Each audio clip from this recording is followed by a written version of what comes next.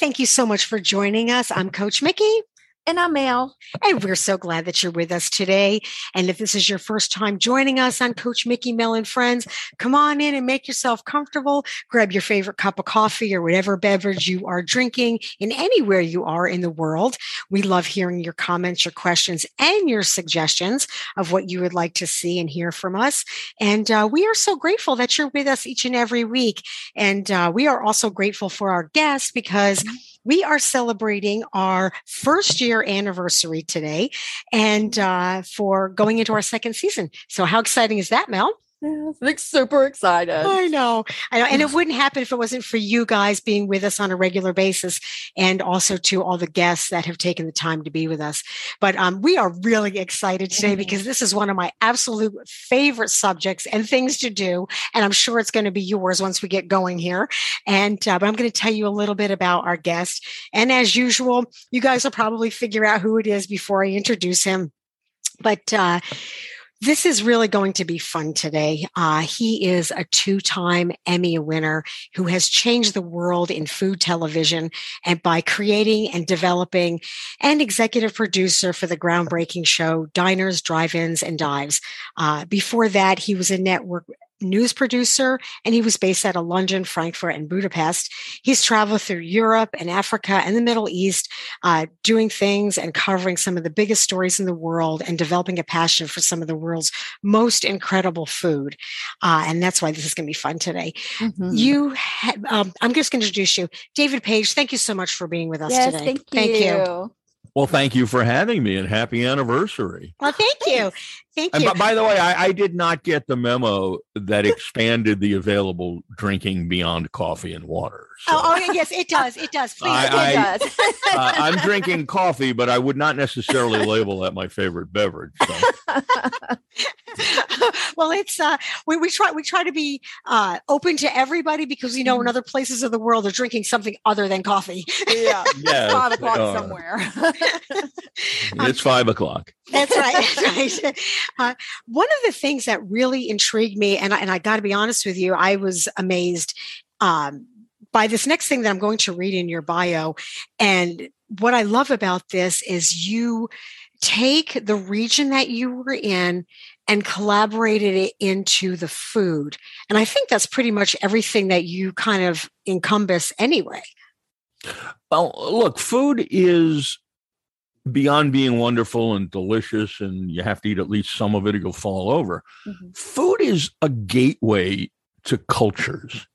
And when I was first sent overseas by NBC, I had never considered the possibility of leaving the country.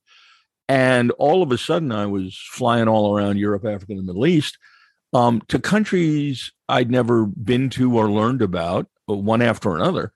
And I pretty quickly figured out as I scrambled to fill in a huge hole in my information bank that you could tell a lot from the food. First of all, eating it with residents of those countries was a great opportunity to discuss everything. But beyond that, I mean, you go to Paris, it's going to be a leisurely meal, and that reflects the Parisian and much of the rest of France's sense of how one should live a life. On the other hand, you go to Strasbourg in France on the east border, and the big dish is choucroute, which is a huge plate of sauerkraut topped with hunks of pork and or sausage.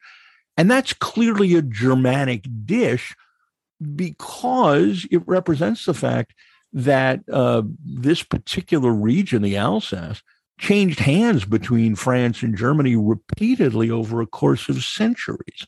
You go to Greece and share a table full of meze, the small plates that are communally shared.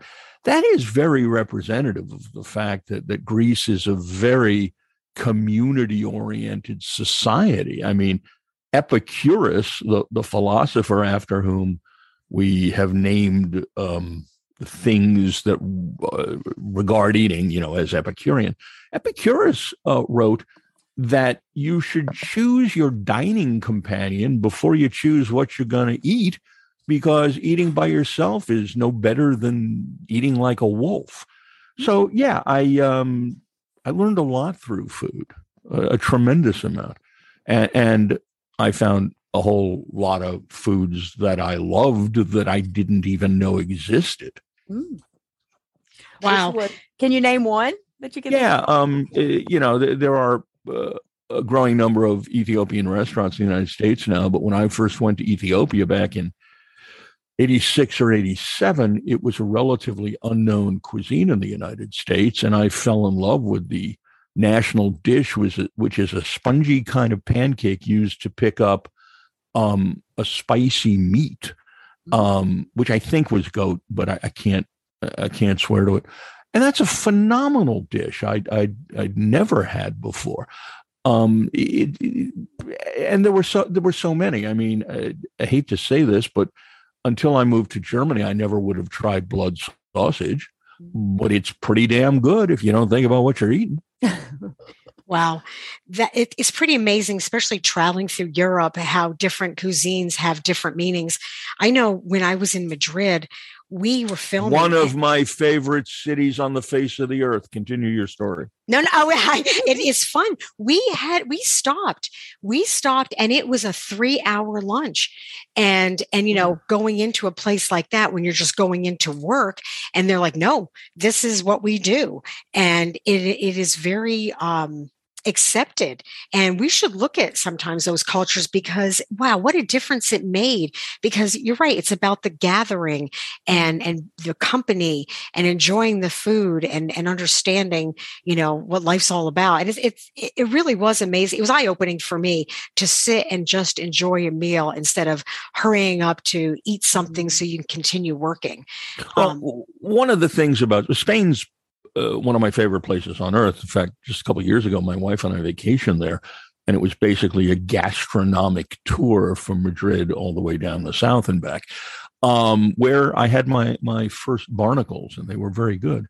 But one of the things you see in Spain, and this is repeated in many ways in other Mediterranean countries, but what you see, and this too is a revealing look into the culture and its history, is you see very simple dishes prepared from the ingredients next door that are terrific, that are just amazing. I mean, you went to Spain, you probably had pan con tomate, which is basically nothing more than grilled bread with smushed up tomato and a little olive oil. And I got to tell you, as made in Spain, it's unbelievable. It'll knock your socks off. We actually went to cooking class for a morning in, where the hell were we? We were on the coast anyway.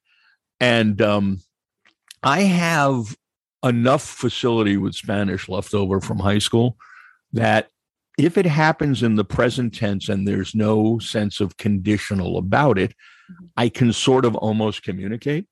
I was the only person in our cooking class who had any facility with Spanish at all. So the grandmother teaching the course decided I was the star pupil, and she started throwing sentences at me at the speed of light.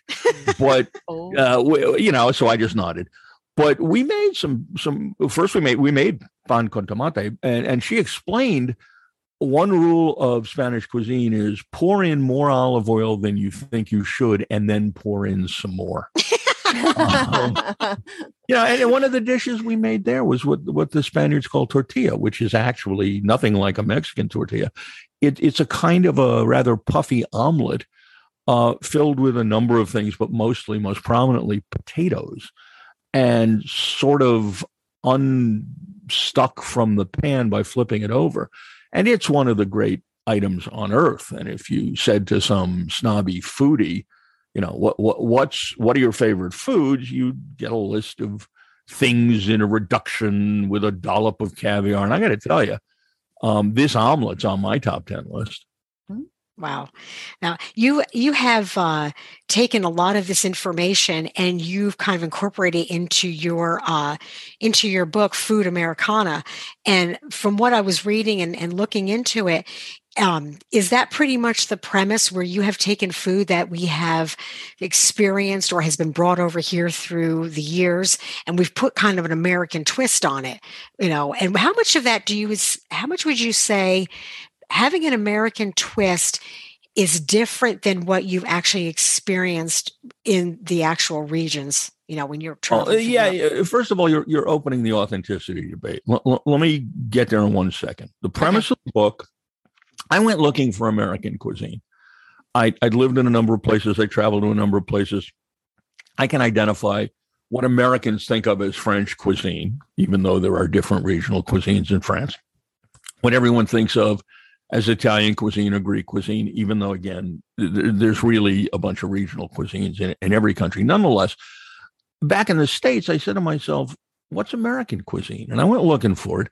And my premise is that we built a uniquely American cuisine by integrating various dishes from other countries' cuisines and modifying them and evolving them and making them our own, which gets to the question you asked, is there something inauthentic about American cuisine? No, it's not inauthentic at all. It's its own cuisine.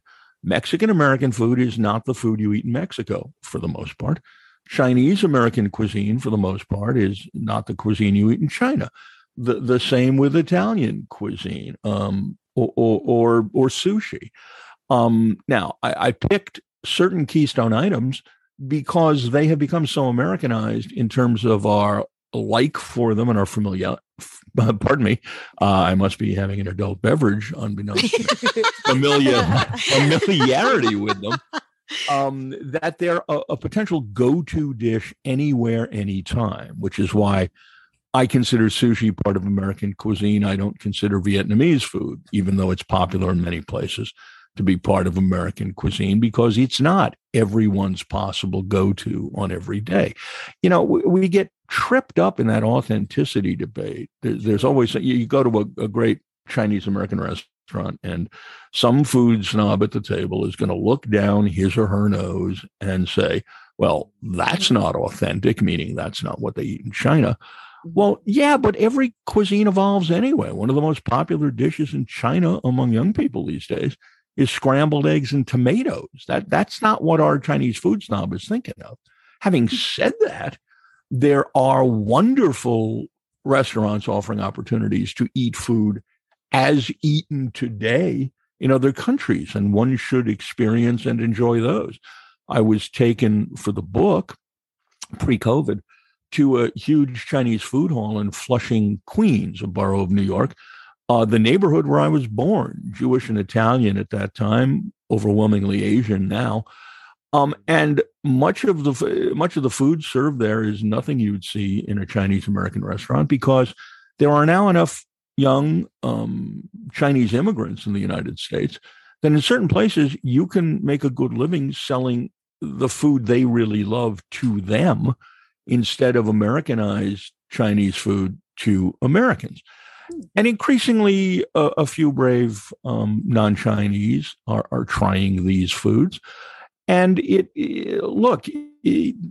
we have a terrible hang-up in this country about eating offal, interior body parts. Much of the rest of the world includes that sort of food, organ meat and such, as a staple of their cuisines. And the day we visited this food hall, among the many dishes, the many items I had in many dishes, there was duck blood, there was tendon, there was artery, there was tripe. And you know what? It was all delicious. It was fantastic. You just have to be willing to get out of your comfort zone a little bit. A friend of mine, well, actually my wife's cousin, who works in China a lot. He has an amusements company, and the equipment like skee ball and such is manufactured at his plant in China. So he's there a lot. We recently went with him to a Szechuan restaurant here in New Jersey. And he and I ordered, just because it was there, Szechuan tripe and tongue.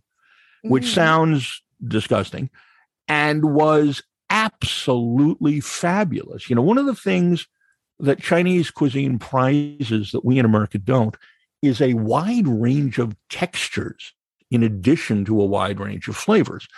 In the United States, we're pretty hinky about things that are mushy or gelatinous, whereas in Chinese cuisine, that's part of a buffet of textures. And I got to tell you, Americans don't tend to open themselves up to things that sound scary, but there's an awful lot of food that on first blush sounds scary. Yeah. That's just kind of like in the South. We have a delicious food. Most people know what it is because they know how I am. Liver mush.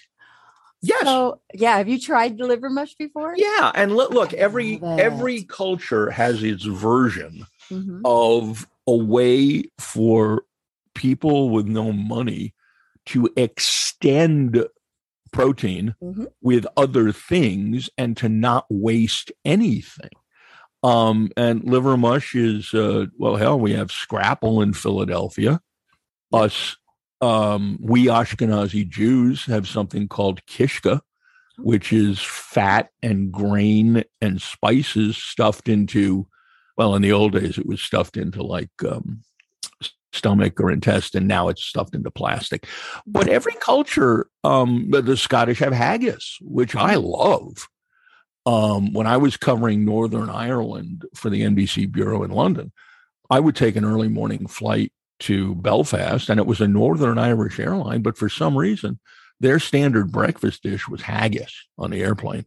And I just looked forward to that, and people thought I was nuts. It is a little intimidating, and you've heard about it. Close your eyes and taste Just it. close your eyes and try it. Well, that'll work. Look, and I'm subject to the same queasiness. When I was a kid, my grandmother made something I loved till I asked her what it was. She told me it was brains. I never ate it again. Isn't that funny how we have a way of judging? Even once you've discovered what it is.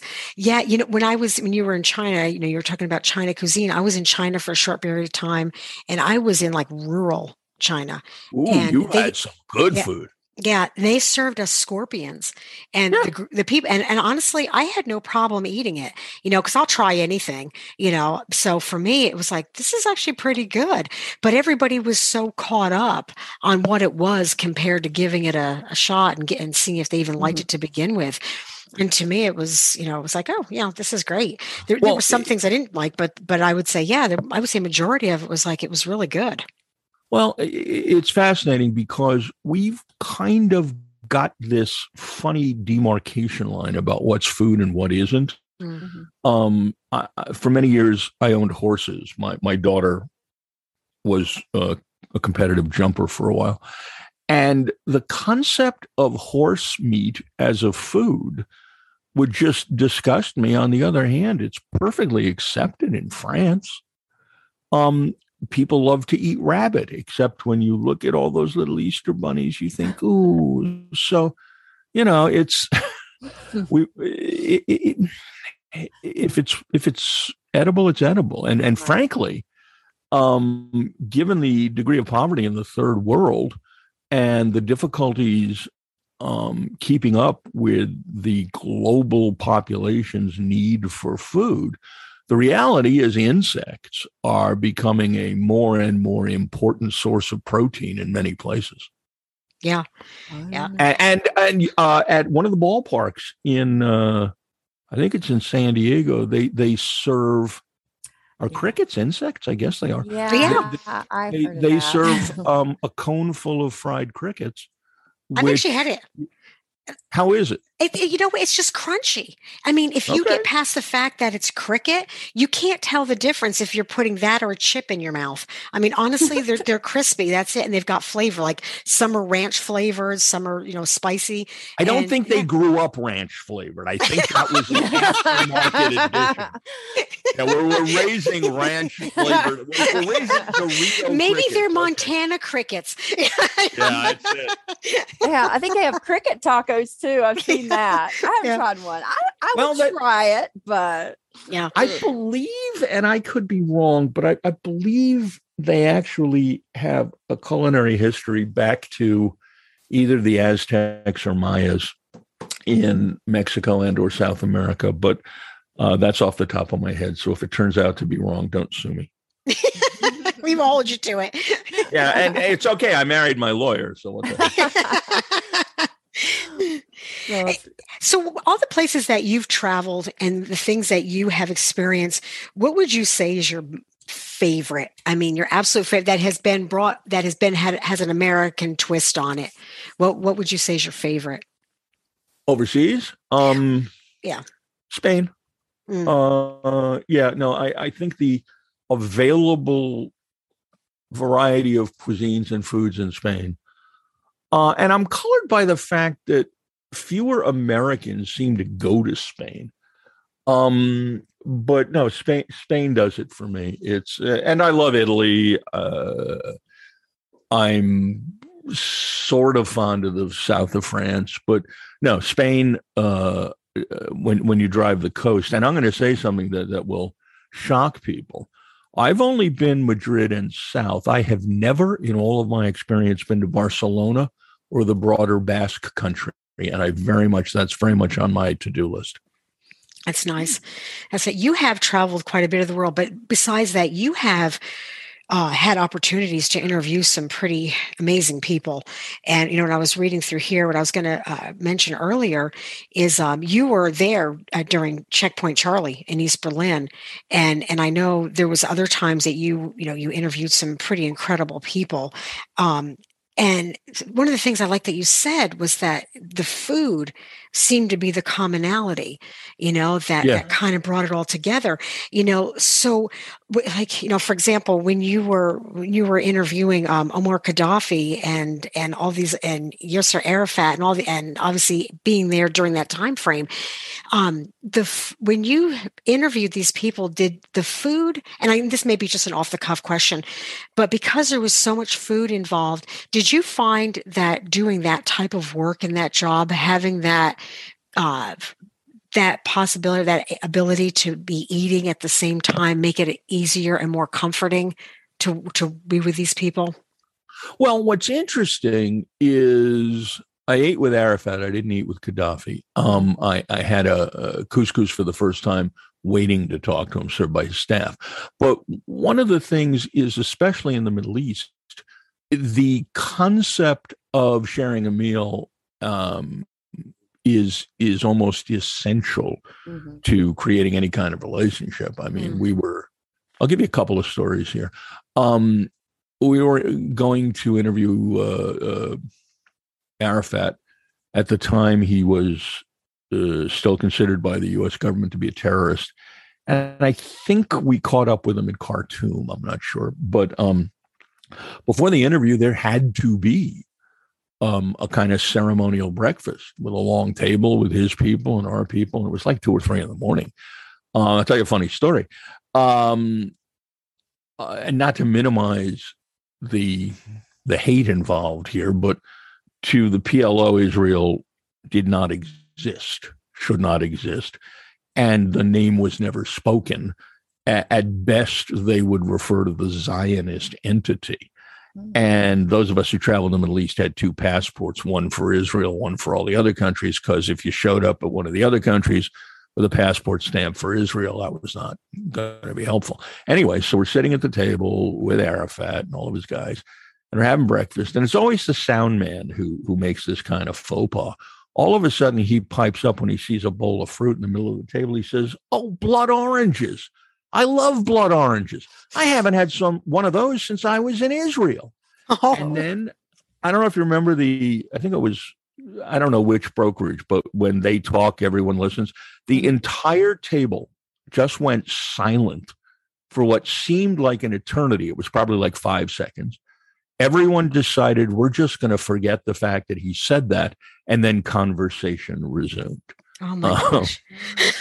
But the more important point is that, yes, you have to share a meal. Now, with Gaddafi, you want a funny Gaddafi story? Yeah. Sure. Doesn't involve food. And I say this, I want to be really clear here. There's no aspersion to anyone non-binary. The story is all about how Gaddafi would react to something. So the CIA, this was back in the 80s, leaked to the New York Post that they had intelligence that Gaddafi, in addition to using all sorts of psychotropic drugs, liked to cross-dress. So the Post mocked up a picture of him on the front page in a dress and heels. Although, to be fair, they wore low heels. Anyway, so I'm set to interview Gaddafi. It's the first interview after the United States military has bombed his house and apparently killed, this is not funny, killed an adopted child. And they were eager to show off the damage to the house. So I got a tour of the house, which included, he had a round Hugh Hefner style bed with blue velveteen armrests on the sides with controls for like the stereo. Anyway, so I got the tour of the house. And then Gaddafi comes in for the interview, and I'm the only American there. They wouldn't let my crew in. They were shooting it. They were going to give me the tape. They provided the interpreter. The reality is Gaddafi didn't. He obviously can't use one today. He's dead. But at the time, he spoke, if not perfect, damn good English. But for political reasons, he would answer questions through a translator. In Arabic. It was political, putting him on the same level as anyone speaking English, and B, it gave him more time to think. So I do the whole interview with him. I ask all the correct political questions. And then I say, I have one more question for you. And the New York Post says, the CIA says, you like to dress up like a woman and you take a lot of drugs. What do you say to that? And the interpreter looked at me like he was going to be executed if he asked the question. He was frozen in horror. He didn't say a word. And then Gaddafi broke out laughing because obviously he spoke English and he understood the question. So yeah, I asked Gaddafi if he cross-dressed. Wow. Wow. I like the fact you got a reaction. At least it was a laugh. I know. Yeah, well, and then he blamed the Zionists. Oh. Wow. And like I said, you have traveled a lot. Now, when you came back and decided to actually produce some of the shows that you did through Good Morning America and bringing all the different foods and producing the shows that you did, what was kind of your insight? Like, what was your vision, I guess, when you started Diners, Drive-ins, and Dives? Like, what was your vision? Because I was kind of reading how you where you met Guy and stuff. But so, what would my initial vision was not starving and having to sell my blood for plasma. I liked food, and I had been involved in food coverage at Good Morning America, but I still wasn't a food journalist. But I had left Network News, spent a regrettable brief time in home shopping, don't ask, and then opened a production company. And I wasn't getting any work. So I called up Al Roker, who had a production company, but also was on the Today Show, who had worked for me. I was the co-producer of the Weekend Today Show. Before he was on the main show, he was on the weekend show. And we were friends. And I said, look, I know I could stand to lose some weight, but I'm starving. You got any work? He said, yeah. I'm doing a bunch of stuff for the Food Network. Why don't you subcontract some of that from me? So I did. And amicably, because he understood the real money was not in working for someone else, I then started pitching the Food Network directly on possible shows. And the woman I was pitching, the program executive, she was a lovely person. She was willing to take my calls, which is not often the case in television.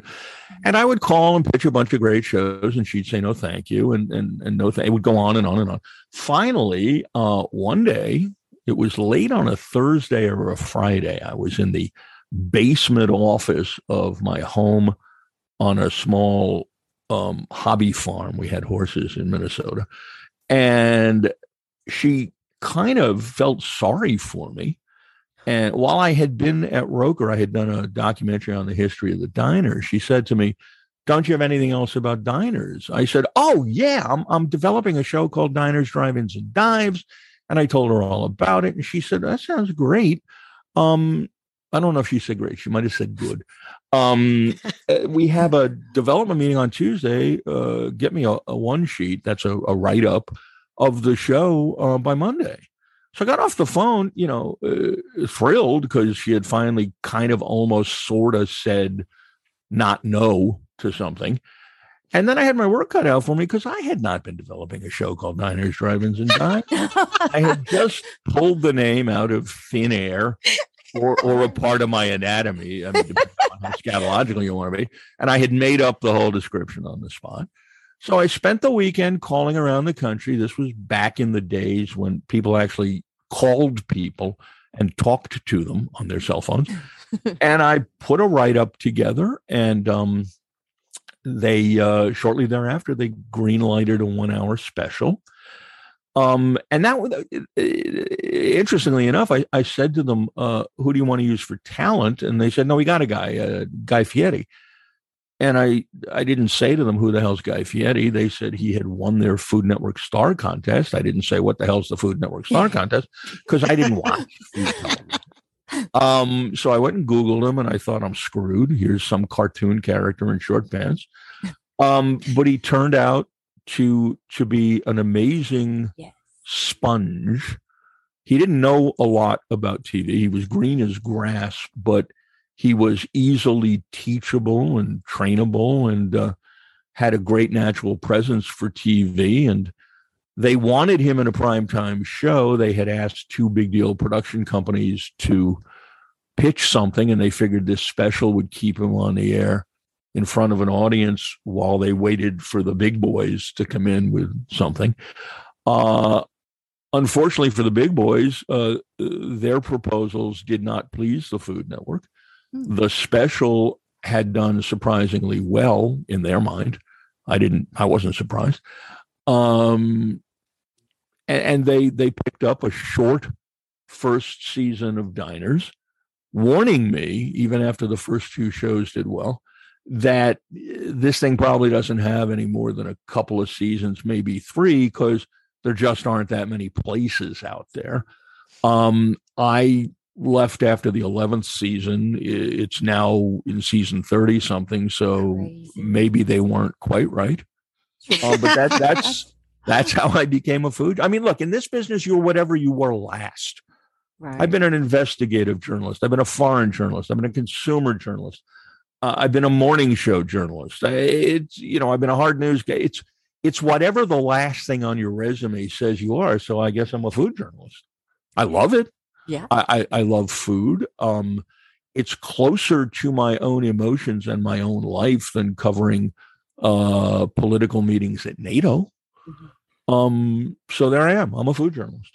I love it. I love the fact that you just did it. You were like, this is what I'm going to do. And I like the fact that you flew by the seat of your pants. I know. Oh, come on. You have to have enough confidence in your ability to tread water, but then you have to get it right. I mean, my first trip to the Middle East after I moved to London, remember I mentioned earlier, I didn't know anything about any country. I was in Cairo, Egypt, for some event. I don't know what it was, but it was big enough that a vice president from New York was overseeing things. And he walks up to me in the bureau and he says to me, Page, go to Khartoum. I said, okay. And he left the room. I turned to one of the locals. I said, where's Khartoum? He said, it's in the Sudan. So I said, where's the Sudan? He said, first country south. So I went to Khartoum. But see, there's an element of this that we can all learn from. Just say yes. Yeah. Figure it out later. Mm-hmm. But there's one element to that's important. This is a podcast, so I can kind of swear. Yeah. You can say whatever you want. Okay. Bullshitting's fine if you then put in the work. Mm-hmm. To pay off the promise. Yes. Saying you'll do something that you don't know how to do and then not mastering that in the next 12 and a half seconds Yes. is that's wrong. Right. If you're confident enough in your basic skills that you figure that you can figure stuff out, great. Present this complete BS front, but you better then pay it off. Yeah. Yeah. I agree. Yeah. And that's what you did. But see, the fact that you were willing to just go and then put in the work and do it is why you've done all these amazing things and experienced all these people and brought you to where you are today. You know, it's the journey in itself is what makes it fun. You know, what you decide to do with it is up to you. But that's incredible. It really is. I mean, some of the things that you've done, like I said, and the stories that you have now, but even with your book and what you're doing, I mean, as a society, or just as human beings, you know, the stories that go along with food. I mean, everybody, we've been doing that since the beginning of time, you know. Absolutely. I am certain with no knowledge that plenty of cave paintings were about the hunt for dinner. That's true. You know, we've been eating together since the beginning of time. Yeah.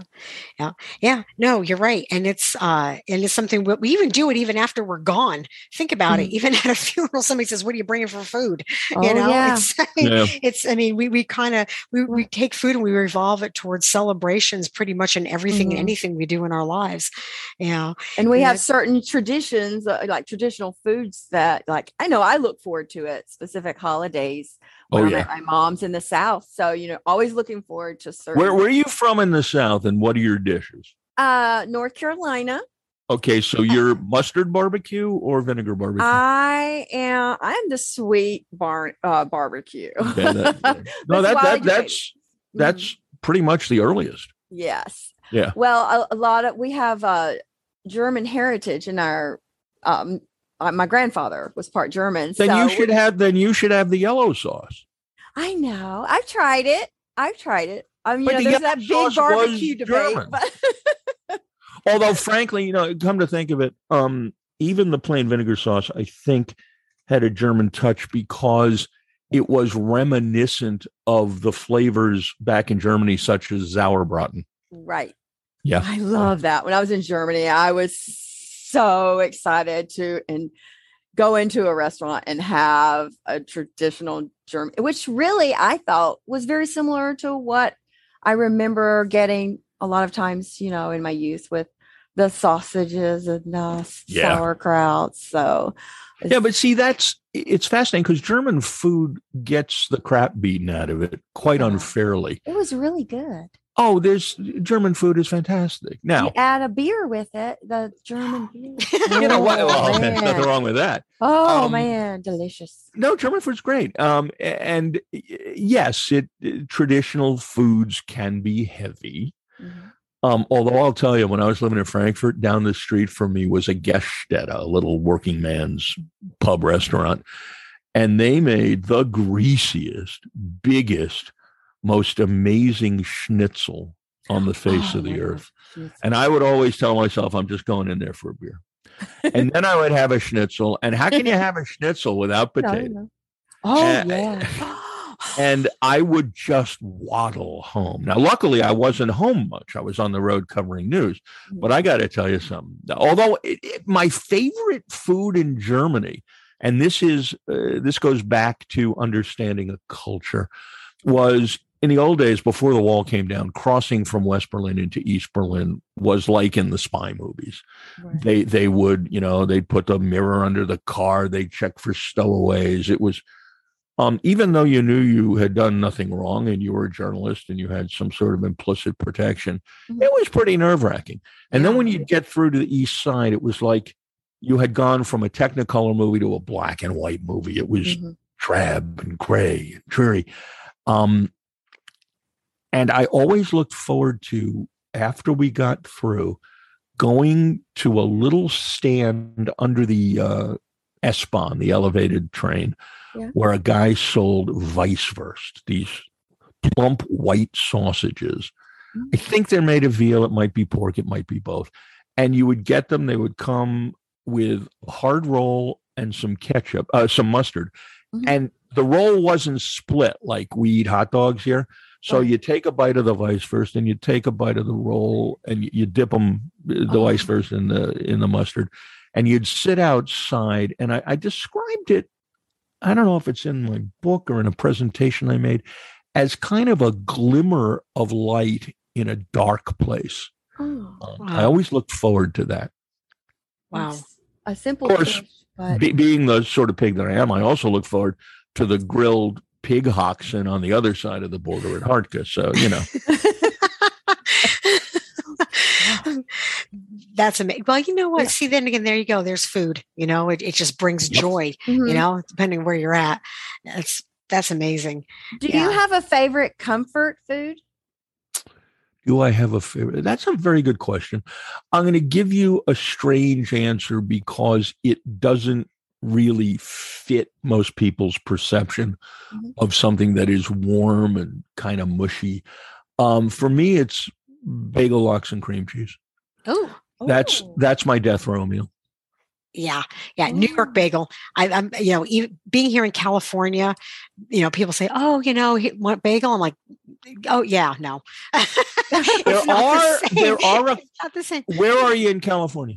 I'm actually in Orange County, so I'm kind of in Southern California. Yeah, there are a couple of places in San Francisco and LA that have gotten great write-ups as artisanal bagel joints that are replicating New York bagels.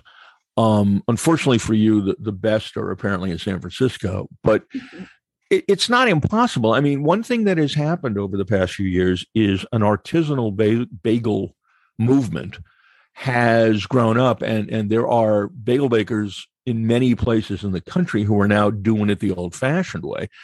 Rosenberg's in Denver even treats their water to mimic the mineral content of New York City water, which many people say it's the water that makes. I'm not sure I believe that, but yeah. So it's not impossible. But look, in writing this book, I was lucky enough to be welcomed to the inner sanctums of Russ and Daughters, a more than 100-year-old appetizing store on the Lower East Side of Wow. Manhattan.